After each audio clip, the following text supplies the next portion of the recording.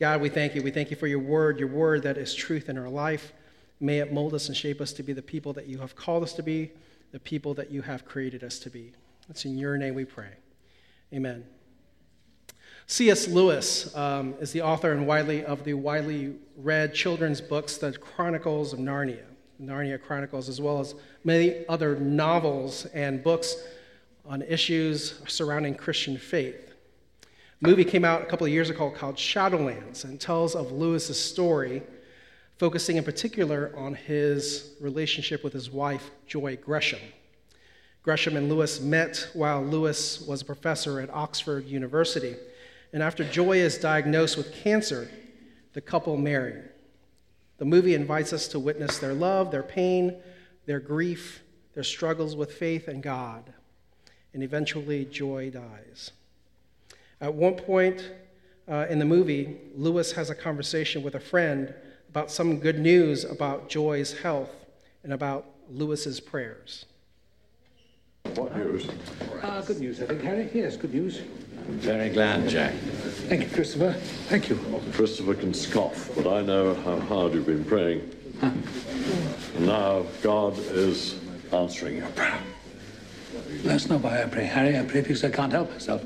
I pray because I'm helpless. I pray because the need flows out of me all the time, waking and sleeping. It doesn't change God, it changes me. He's got papers for you. That's not why I pray, Harry. I pray because I can't help myself. I pray because I'm helpless. I pray because the need flows out of me all the time, waking and sleeping. It doesn't change God. It changes me.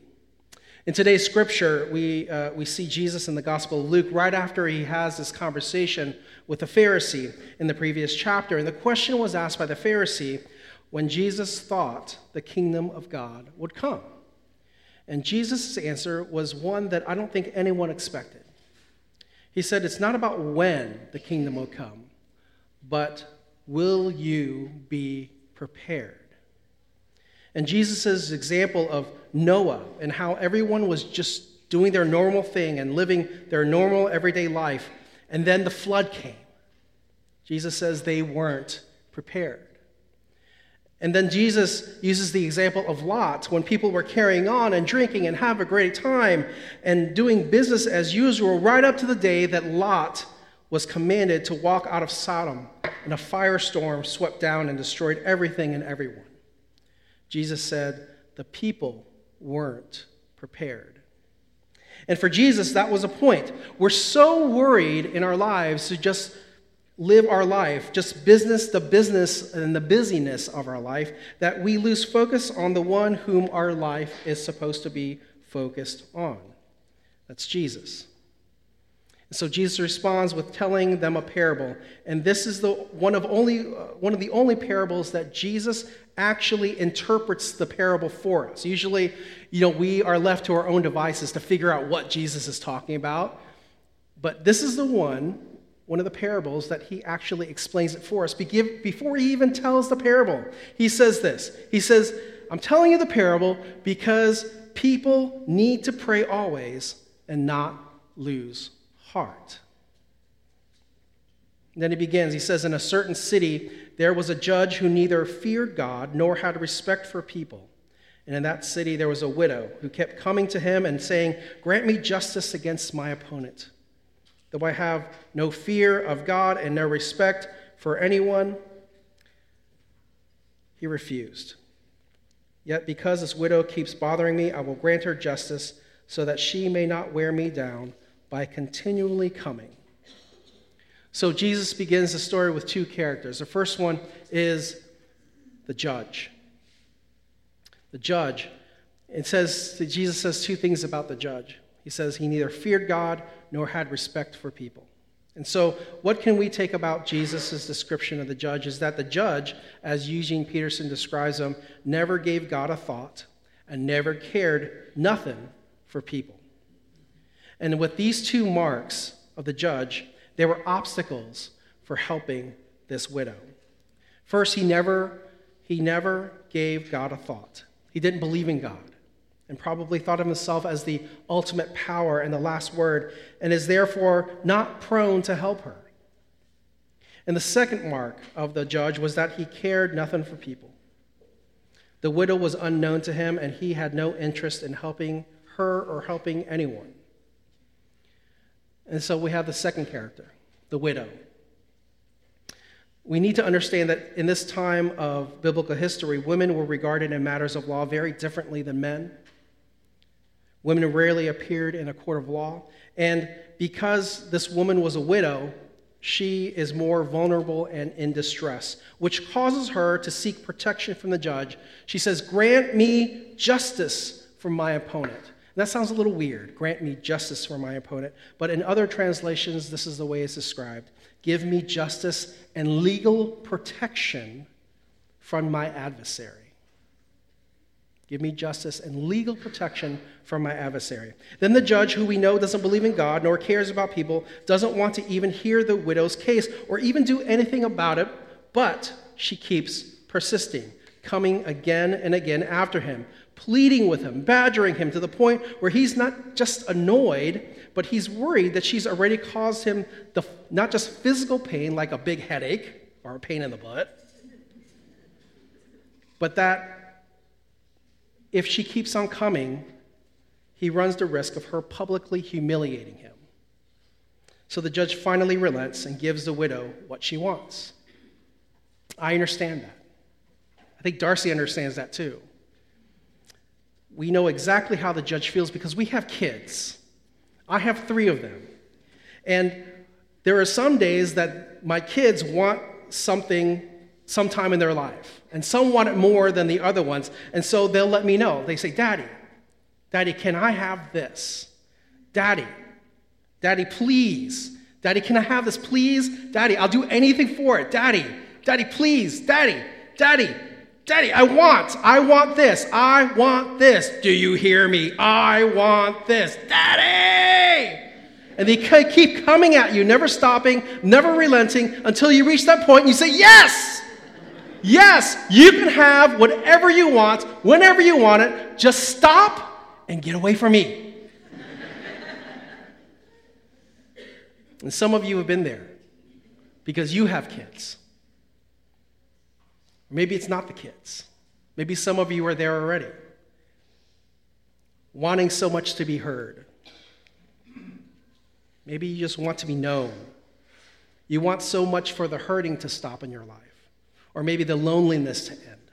Maybe you're just waiting for healing or just a sign that God is there and he hears your prayers. Or you just want God to answer your prayer that you've been praying for years. I have this former youth, and he has a prayer like that. He came to know the Lord and follow the Lord in high school, and he was on fire for God.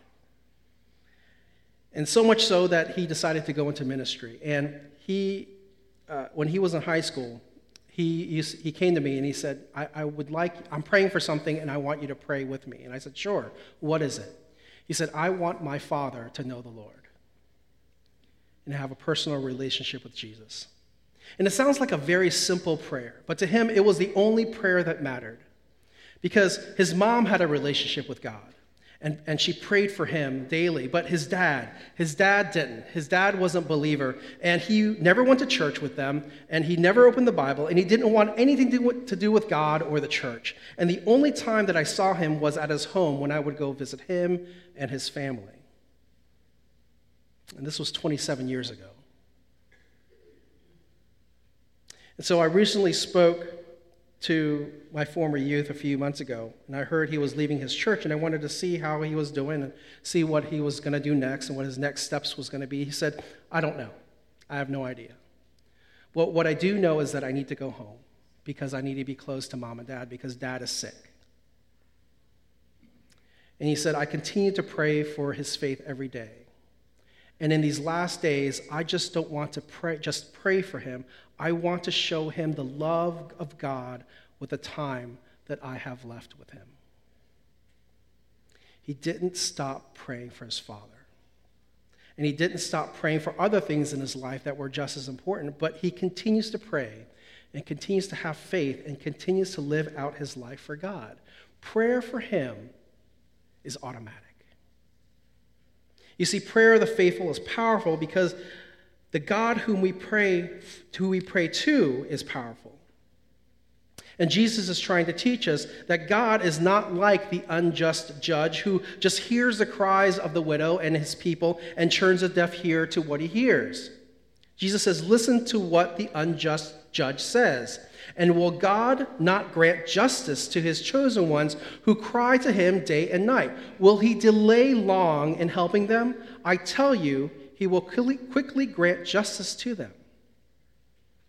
But what we need to understand is that God hears our cries, and he hears our pain, he hears our distress, he hears our sorrow, and he hears our suffering, and the justice that he gives us as we cry out is the advocacy and protection from our adversary.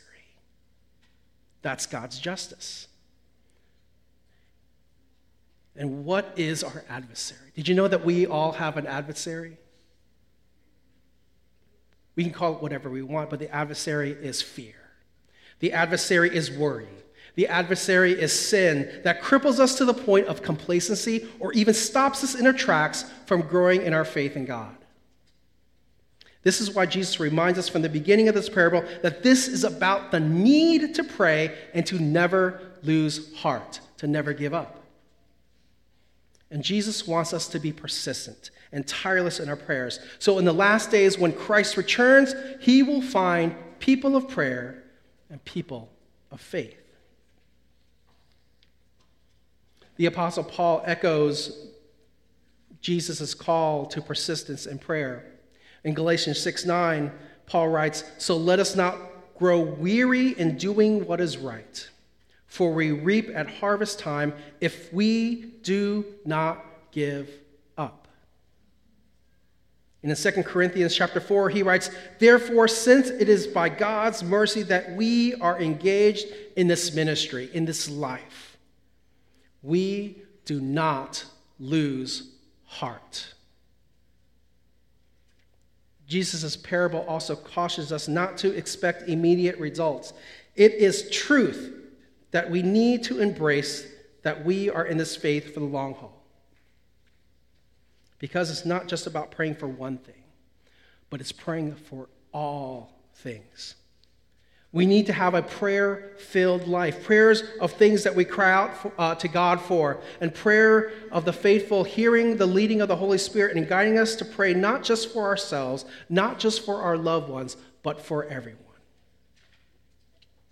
And what it really means is having a heart for God and having a heart for God around the clock, not only at church, not only on bended knee in prayer mode, and not only when we're in a sense of need, but all the time. It becomes a natural element of our being where we do not have to make a conscious effort. Pastor and Bible teacher Warren Worsby says it becomes as much a part of living as breathing. Like I said, it's automatic. Friends, we do not stop praying just because we feel that God has answered our prayer on something we've been praying for. We don't stop praying because we've been praying for something for years and we feel that God still hasn't answered our prayers, so what's the use? And just like C.S. Lewis says in the movie, we should pray because we can't help ourselves. We pray because we're helpless. We pray because the need flows out of us all the time, waking and sleeping. It doesn't change God. It changes us. Let's pray together. God, we love you. And sometimes it's hard for us to pray because we've been praying for so long. Or it's something that just hurts, something that we just feel that we're in despair. But God, you are there with us. You are our advocate. You are giving us protection and justice. Protect us from the fear, protect us from the sin, protect us from the complacency which causes us to move further away from you. Draw us closer to you, God, that we might not only hear you, but live out our faith in you. It's in Christ's name we pray. Amen.